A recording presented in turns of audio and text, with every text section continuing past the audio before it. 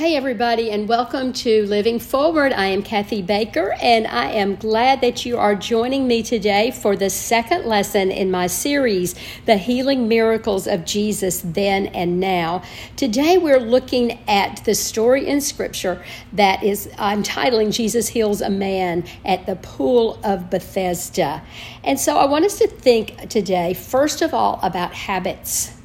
Think about your best habits. What are they? What are your habits daily? Think about that for just a minute. Jot some things down about things that you do every day that are some really good habits that you have developed. And then I want you to think about your worst habits. Oh, we don't like to recognize them. We don't like to acknowledge them or talk about them.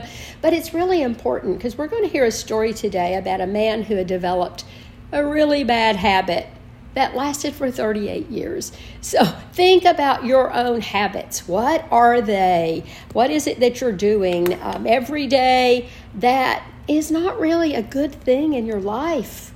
Well, the things we do every day, both the productive things and the destructive things that we take, compound over time. That means they increase over time.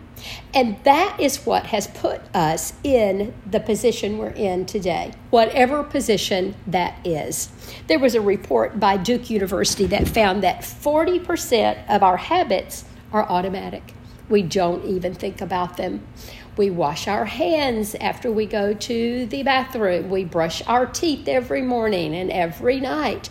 And we're supposed to floss every morning and night. And so there are things that we just do by rote. They're automatic. But today we're going to look at a man who had a 38-year bad habit. So let's think about a few questions. What makes someone continue a bad habit for that long? What makes any of us continue a bad habit? Think about it. I wonder what story did he tell himself that kept him faithful to a bad habit? And then what does it take to change a bad habit? Well, let's think about that for just a second. To make or break a habit, it all starts with a thought. Thoughts turn into actions. Habits come from daily activities compounded over time. I'll say that again. Habits come from daily activities, daily actions that we take that are compounded over time. Compounded. Compound interest can be thought of as getting interest on interest, and that amount will grow at a much faster rate than simple interest because that's only calculated on a principal amount. So think about your bad habits and think about what kinds of thoughts led to those activities that are now bad habits and how they have compounded over time. Are your habits compounding because you are repeating them automatically? Well, let's look at our Bible character today who had a compounding habit. We're looking at John chapter 5, verses 1 through 15. Afterward, Jesus returned to Jerusalem for one of the Jewish holy days. Inside the city, near the sheep gate, was the pool of Bethesda with 5 covered porches. Crowds of sick people, blind, lame, or paralyzed, lay on the porches. One of the men lying there had been sick for 38 years. When Jesus saw him and knew he had been ill for a long time, he asked him, "Would you like to get well?" "I can't, sir," the sick man said, "for I have no one to put me into the pool when the water bubbles up. Someone else always gets there ahead of me." Jesus told him, "Stand up, pick up your mat, and walk." Instantly, the man was healed. He rolled up his sleeping mat and began walking. But the miracle happened on the Sabbath. So the Jewish leaders objected. They said to the man who was cured, "You can't work on the Sabbath. The law doesn't allow you to carry that sleeping mat." But he replied, "Well, the man who healed me told me, pick up your mat and walk." "Well, who said such a thing?" they demanded. The man didn't know, for Jesus had disappeared into the crowd. But afterward, Jesus found him in the temple and told him, Now you are well. So stop sinning, or something even worse may happen to you." Then the man went and told the Jewish leaders that it was Jesus who had healed him. So Jesus had come from the city of Cana to the city of Jerusalem to celebrate one of the religious feasts. In Jerusalem, there were different gates to enter, and they were used for a variety of purposes. And one of those gates is called the Sheep Gate. And this was the entrance through which the sheep they were using for sacrifices would enter. It's interesting that as Jesus, the Lamb of God, who would take away the sins of the world, entered through the same gate. Wow. Now, once he was inside the city, he goes to the pool of Bethesda. Oh, that is one of my favorite areas in Jerusalem. It's just outside the Church of St. Anne, and it is there with lots of steps. It's a beautiful area with lots of stones and rocks that are piled up. I'm sure it was a really pretty area during this time, but at that time, during all as Jesus entered, there were people lying around all over who were sick and who were paralyzed. And so Jesus is moving into the middle of this group, and it's really interesting how Jesus selects people for healing. And we don't know what made him go to the man who was that he went to, but it looks as if Jesus was very intentional. He was growing the ministry, he was developing followers, and he was using opportunities for healings so that others would come to him. And so he sees all these people who are sick and they're paralyzed and they can't move. And so he doesn't heal everybody at the pool that day. But as he moved through the blind and the lame, he is drawn for some reason to one particular man who had been ill for 38 years, every day lying on his mat waiting to get into the pool. 38 years is a long time to sit on your mat. Every day looks the same. It had become his habit. A habit of waiting, watching, hoping, but nothing changed. Sitting on the mat every day had become a way of life for this man. His life had become stagnant. He was stuck. He was stuck on his mat. He was unable really to see life beyond the pool, beyond what was called the magic water. And I'm sure now he has convinced himself that life will change in the magic pool, but maybe not for him. So he sits on his mat waiting, watching, and hoping that things will change. Well, see, all of the sick and paralyzed people have come to this spot because they believed that this water had healing properties and it could change their life. And it was said that every now and then an angel would stir that water and the water would begin to bubble. And the first one in the water would be healed. Well, this man has told himself this. He said, as soon as I see the bubble, I'll try to get to the front of the line. And what was happening to the man? That he was living in an as soon as life. As soon as the water bubbles, I'll get up off the mat. As soon as I get to the water, my life will be better. As soon as I get into the water, my problems will be fixed. Do you hear the story he was telling himself? See, this pool of Bethesda is an illusion. An illusion that the magic water was going to fix his problem. Illusions like this are what convince us that our life is nothing more than our circumstances. And as soon as I can do this or that, then my life will change. See, these illusions deceive us into believing that life can be fixed outside of ourselves. It tells us that somebody or something can fix the problem that we have within us. It tricks us into living an as soon as life. Most of us know what that is like. we tell ourselves stories. We say to ourselves, or maybe we even say it out loud, as soon as this or that happens, everything's going to be better, and I'll be happy. And we say, my problems will go away as soon as this or that happens, and I'll be satisfied, and all will be well then. See, the pool of Bethesda has a strong attraction for all of us. You know, kids say, as soon as I get big and grow up, I will do so-and-so. Or as soon as I turn certain ages, I'll be able to do so-and-so.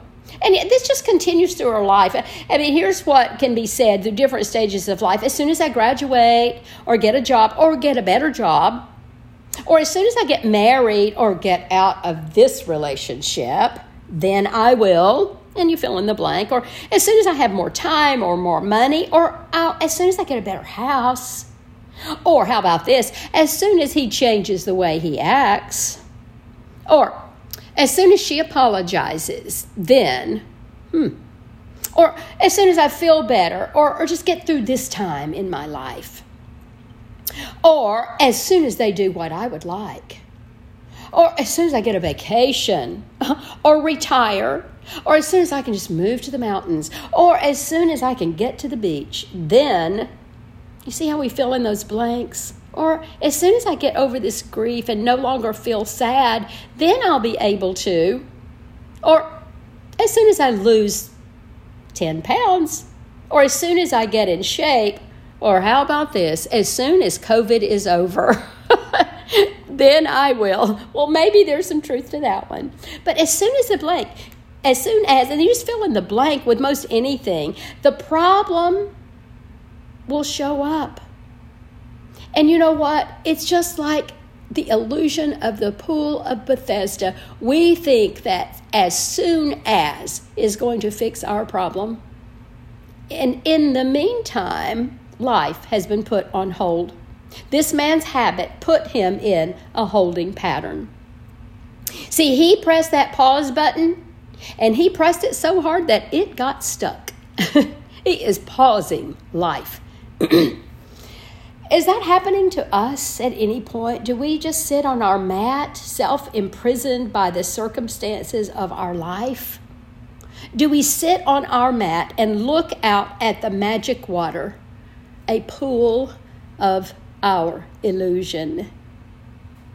Well, in this case, Jesus encounters this man, and then Jesus asks him a very strange question. As the man is sitting on the mat, looking out at the pool of illusion in Bethesda, Jesus says to him, "Do you want to get well?"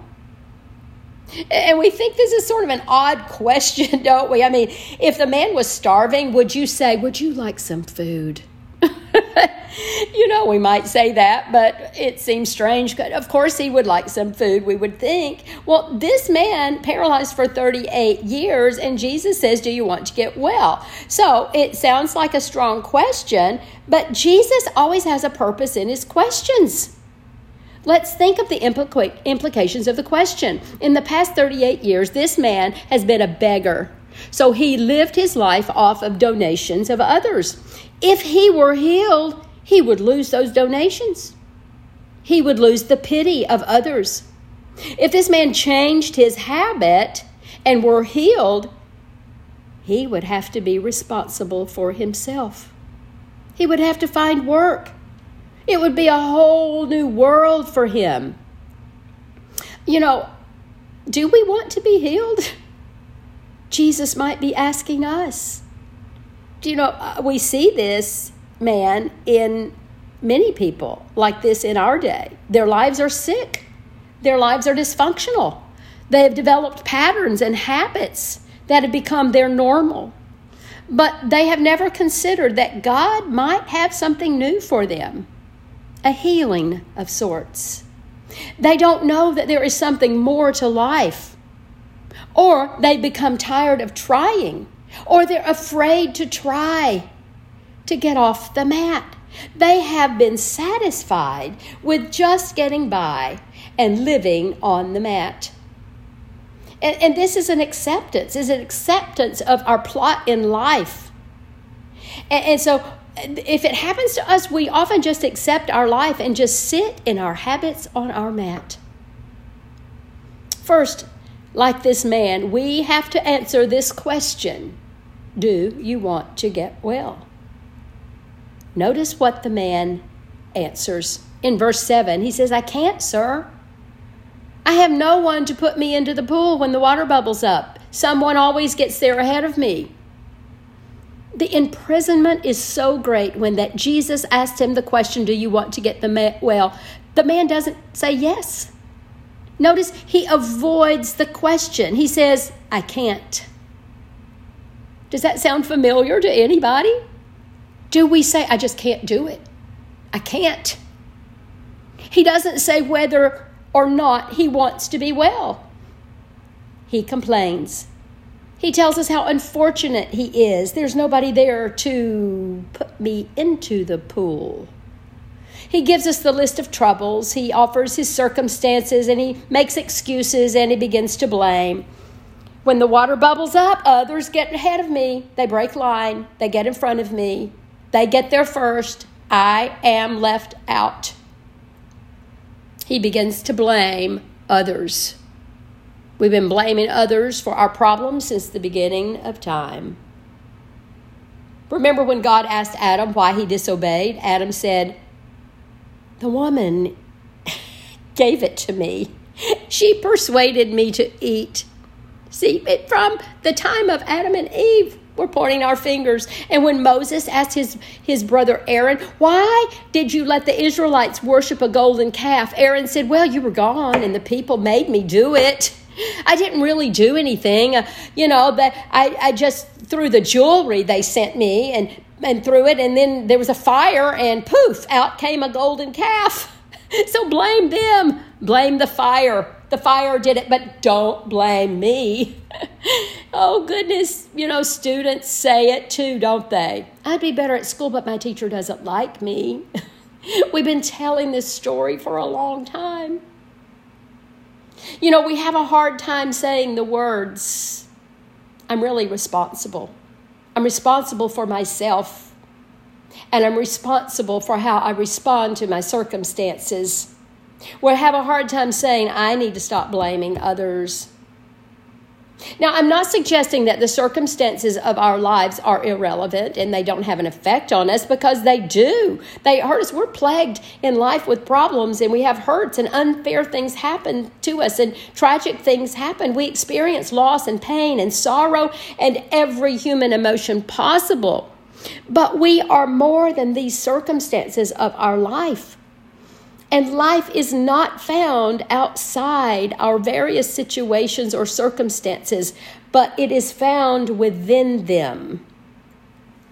To believe something other than the truth that there is an abundant life for my sorry, matted up circumstances is to live constantly looking for the next pool of Bethesda where we can just lie on our mat.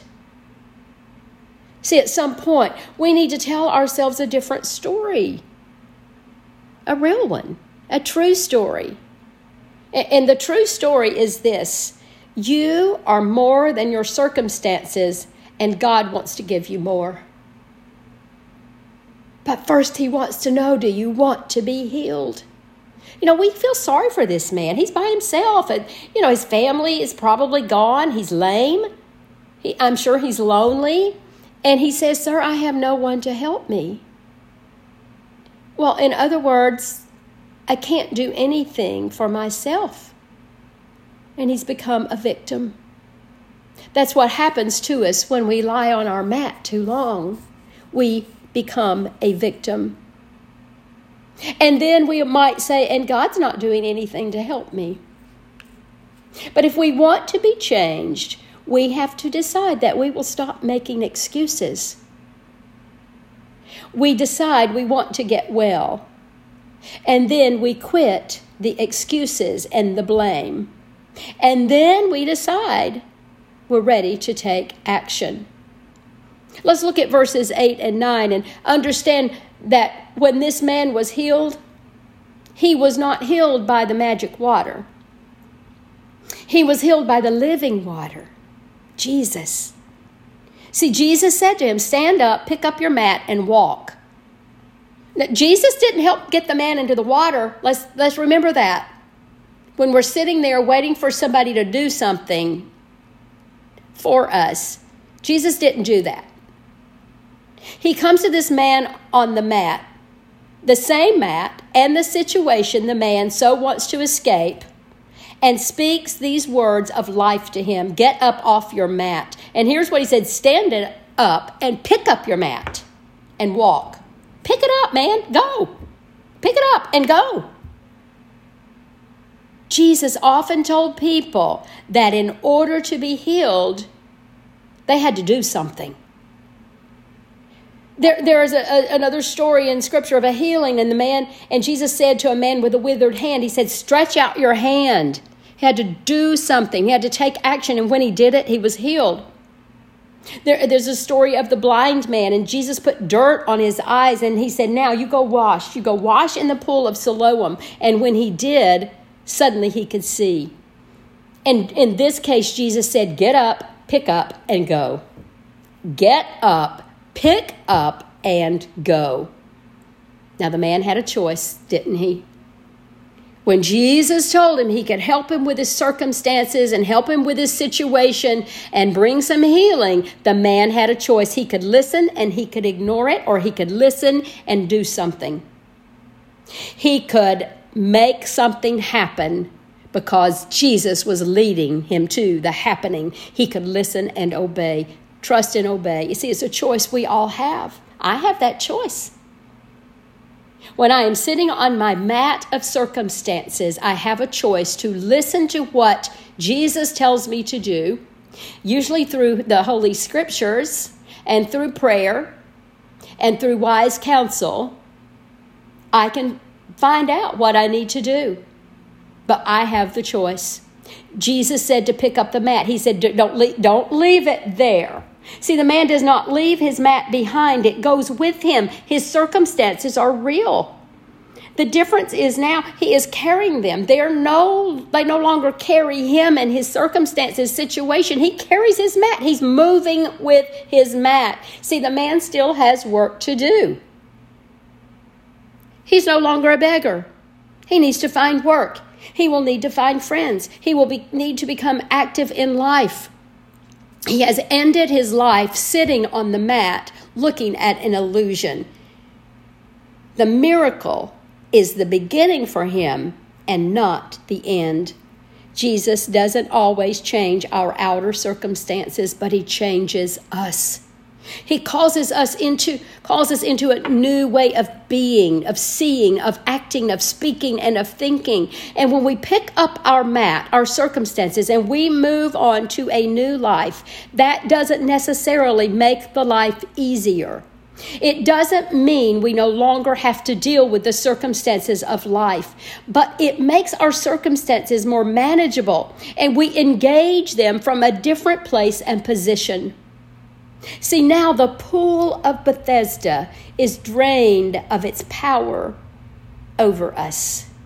That illusion has no more power. See, there's freedom. There's freedom for this man when he was once imprisoned by it. Those once stagnant waters have changed, haven't they? Because he has been in touch with the living water. The life Jesus offers does not happen as soon as. See, it happens when we are ready to receive it. Have you developed a habit of sitting on your mat? Are you looking for a pool of Bethesda just to sit out the hard stuff? A place just to watch life happen all around? A place to hide behind excuses? A place to wait for someone to fix your problems? Do you want Jesus to heal the parts of your life where you've been hurt? Or is it just easier to hold on to the hurt? When Jesus says to pick up your mat, what he's saying is to, come on, get out of the stuck place. Change the habit. Quit coming up with excuses to get on with whatever you're called to do, he says. He says, pick it up and move forward. Go. Don't let going back or being stuck be an option in your life, because life is lived forward.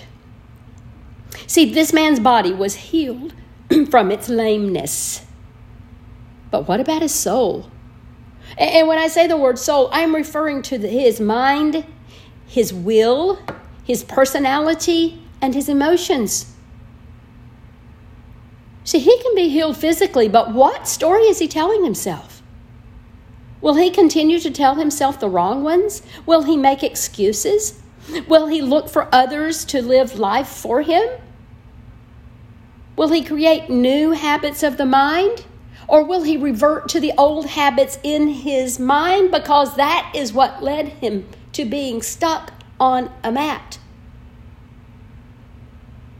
Now, while the man was lame, he was limited on some things that he could do.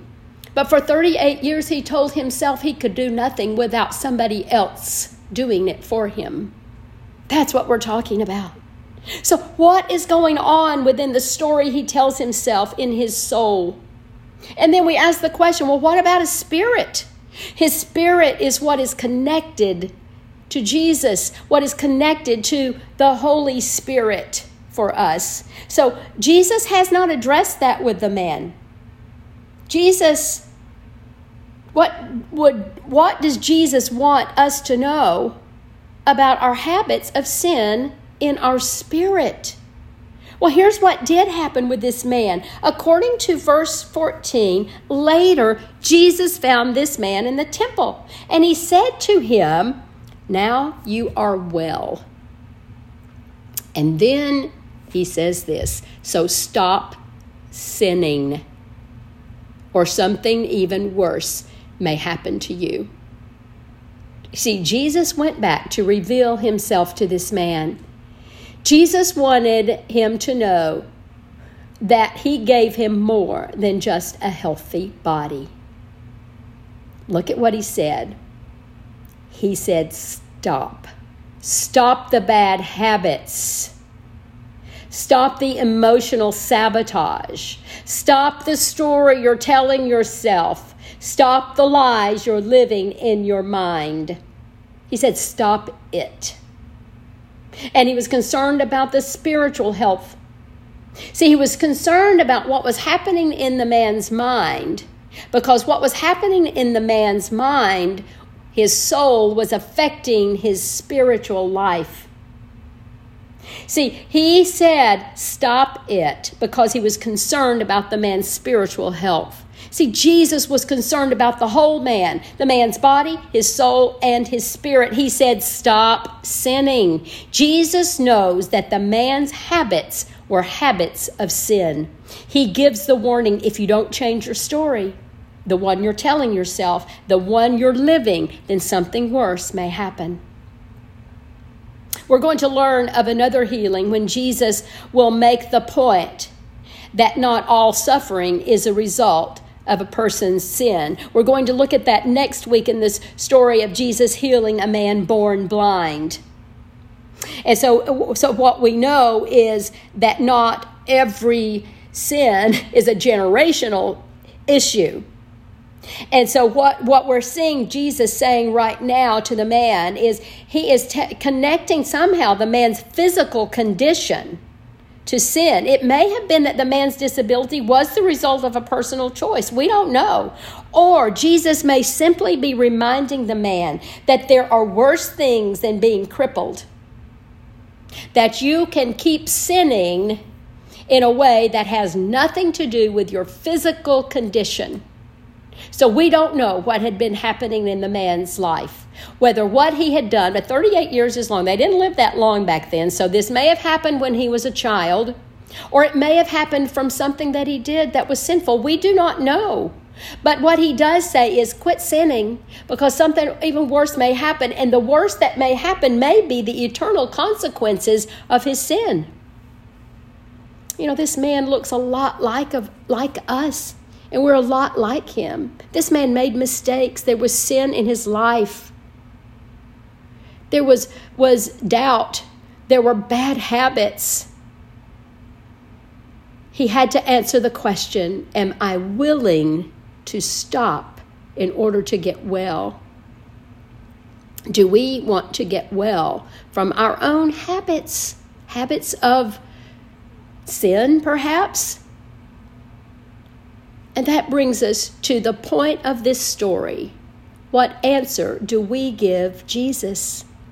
When Jesus says to us, do you want to get well? And so you have written down your bad habits. Are there any habits of sin there?